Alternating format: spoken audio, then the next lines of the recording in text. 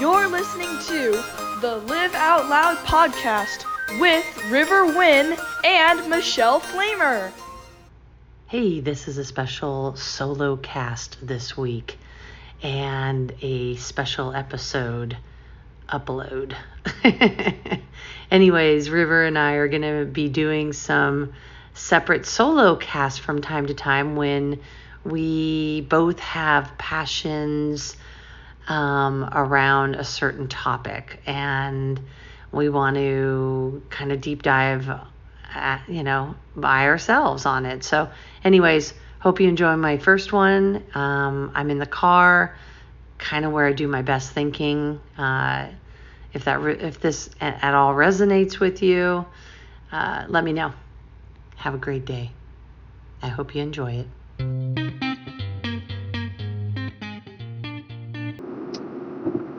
Hello, everybody. So this is my first solo cast without River, hence the word solo. As you can probably hear in the background, I am in the car. I'm driving to Las Vegas and just had a few thoughts this morning. I'm thinking about this past year and getting divorced last year and where I am now. And I was thinking about what I would tell myself a year ago about how I feel now after divorce. Because divorce has a whole lot of stigma attached, right? It has you're going to lose people, you're going to lose family, you're going to be separated from people who have known you as a couple. And then the other part of that is that perceived stigma, right? That people are like, ooh, you failed. You got a divorce. You couldn't make it work. You should have stayed together for the kids. You. And there's not a whole lot of compassion in some of those beginning moments and beginning months. Because we don't just wake up one morning and want to break up a family or get a divorce and pull the plug. We didn't get married and we didn't say I do to go through this. I feel very grateful and I have a lot of gratitude for my ex for the way that we decided to make the choice together. Of course, one of us had to say, I think this isn't going the way we want it to go after all. I think we've kind of grown into different directions. And it takes a lot of courage and bravery in those moments, because all you're doing at that moment is you're putting yourself first for the first time in a really long time, depending upon how long you've been married, how long you were together prior to tying the knot. I think that there is a better way. And I also want to have gratitude for Gwyneth Paltrow, believe it or not. I'm not typically touting celebrities, but if she didn't bring the book Conscious Uncoupling to the forefront of how you want to be divorced, if you're going to have to get divorced, and that book absolutely changed my thought process, changed some of my belief within that spectrum. And you can, insert just breakup. You don't have to be divorced to have a conscious uncoupling. I think being aware of each other's part in that relationship, and that is one of the other parts that I feel really grateful for, is that we both owned our shit where we stood and we were able to apologize to each other, and there is some closure in that. And if you can't get to that place with this person that you spent years with, sometimes decades, 2, 3, sometimes, there are people who are getting divorced right now in their 70s. And we're married for 45 years. So I think it really depends, obviously, on the situation. And there's a lot of people who decide not to take the high road.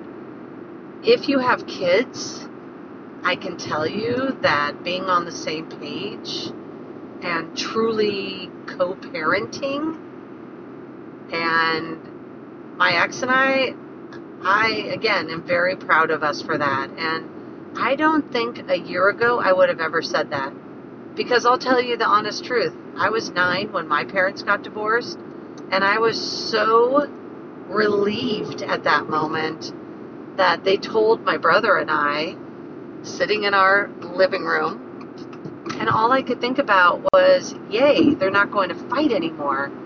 And I don't think parents realize until later, or at an age if they can talk to their kids about it, but we know, like when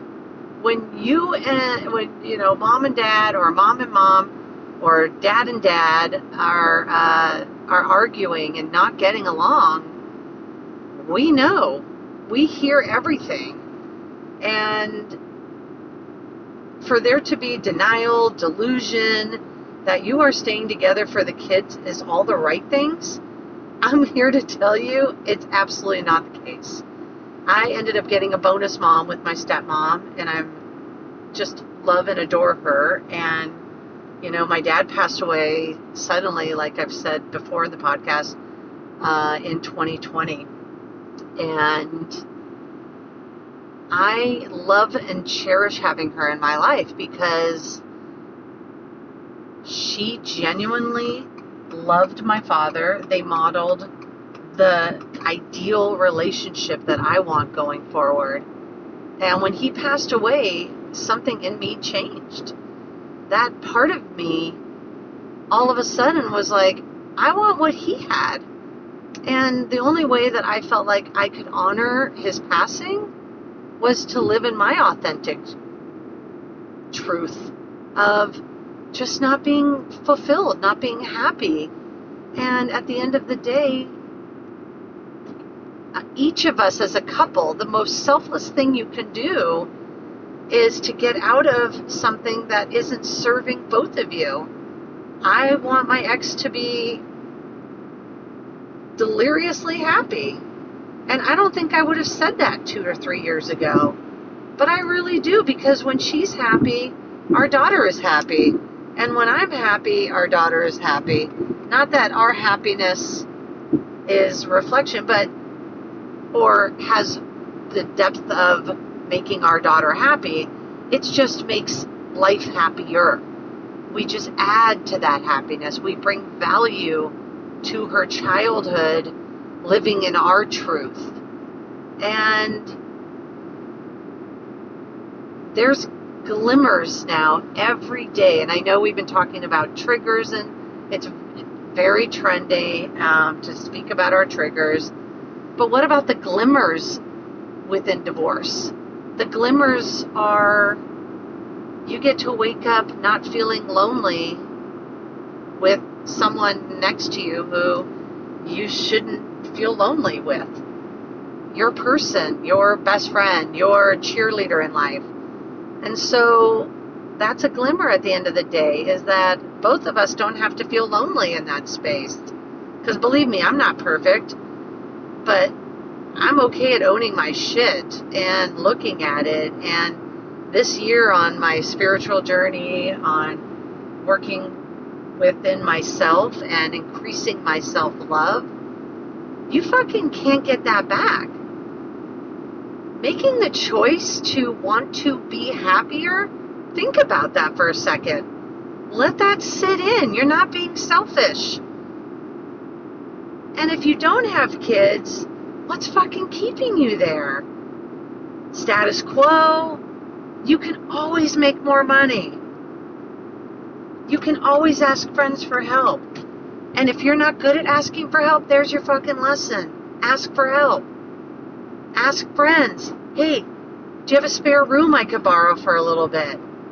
We need to take a break. Let a few people in on what's going on with you. There's no shame in that.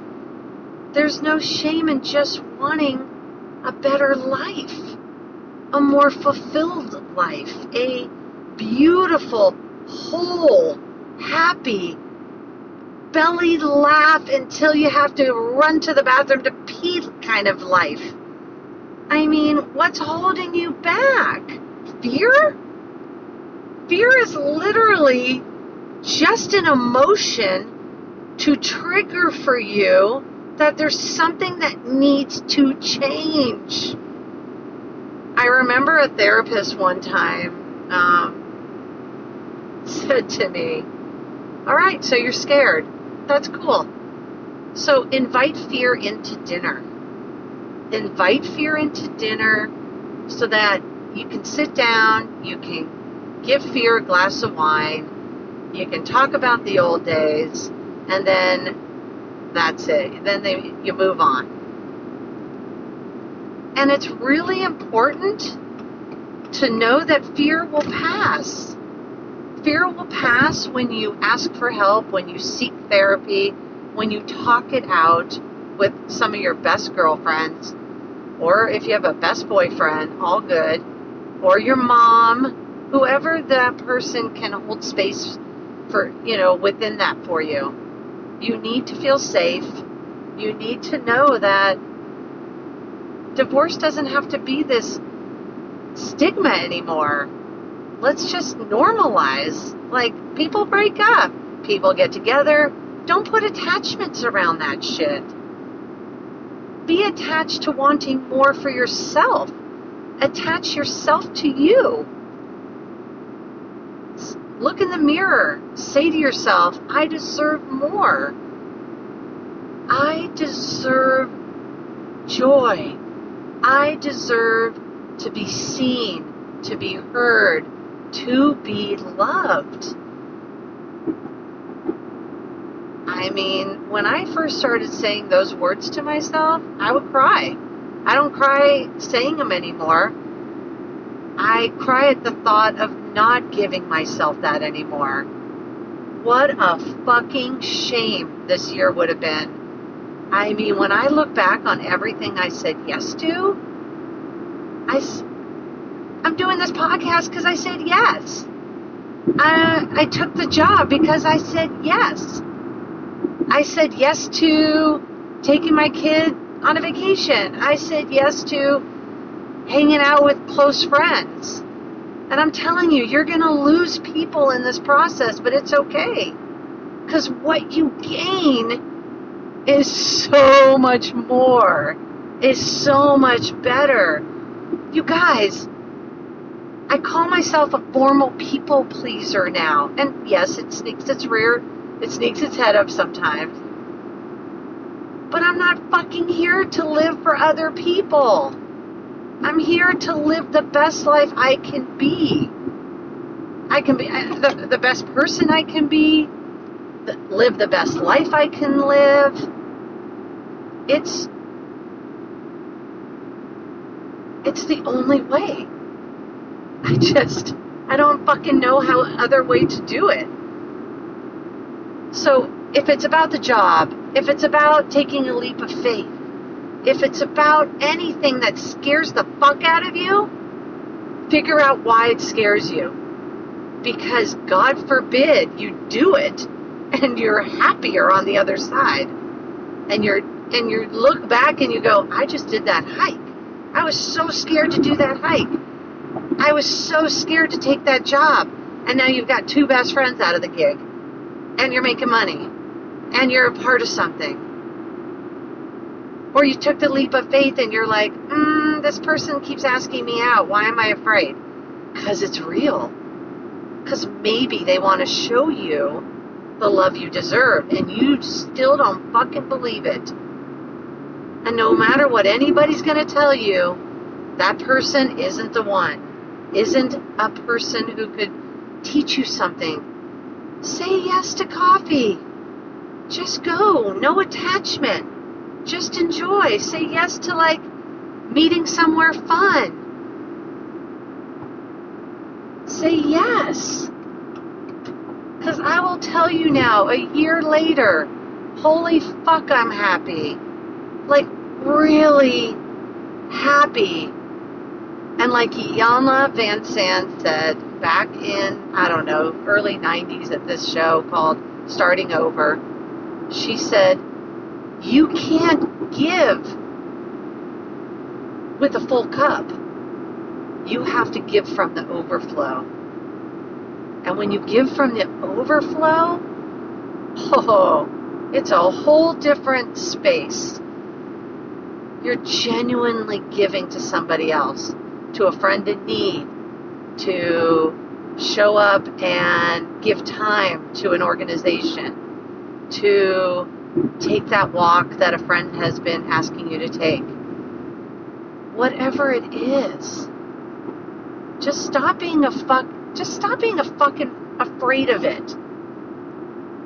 If you're afraid, it's just a flag waving in front of your face saying, hey, this is your sign. There's no need. You're not going to just pass out moving through fear. You're not going to die moving through fear. You're going to breathe through it.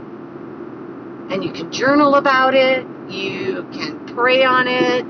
You can call somebody and talk about it till you're blue in the fucking face. And when you're asking friends for help, ask them if their cup is overflowing. Do they have time for this? Tell them your plan. Hey, the next month or so, I'm going through some shit. I want to come out on the other side of it. I might need to lean on you. I don't know if I'm going to be there for you when you need it in the next 4 or 6 weeks. But I'm really needing to ask a few people to be there for me. I just might text you. I might need to jump on a call. Do you have the bandwidth for me? God, I bet your friends have been waiting for you to ask them that forever. If you're like me and a former people pleaser, then I bet you they're excited to be there for you. Because we're there for everybody else when we're in our people pleaser codependency space. But if you can get past that, ask for help, ask for things that you want, stop feeling selfish about it, and live the life you are fucking meant to live, everyone's going to be happy around you. I love you. If this resonated with you, if you got anything out of it, subscribe, share this with a friend.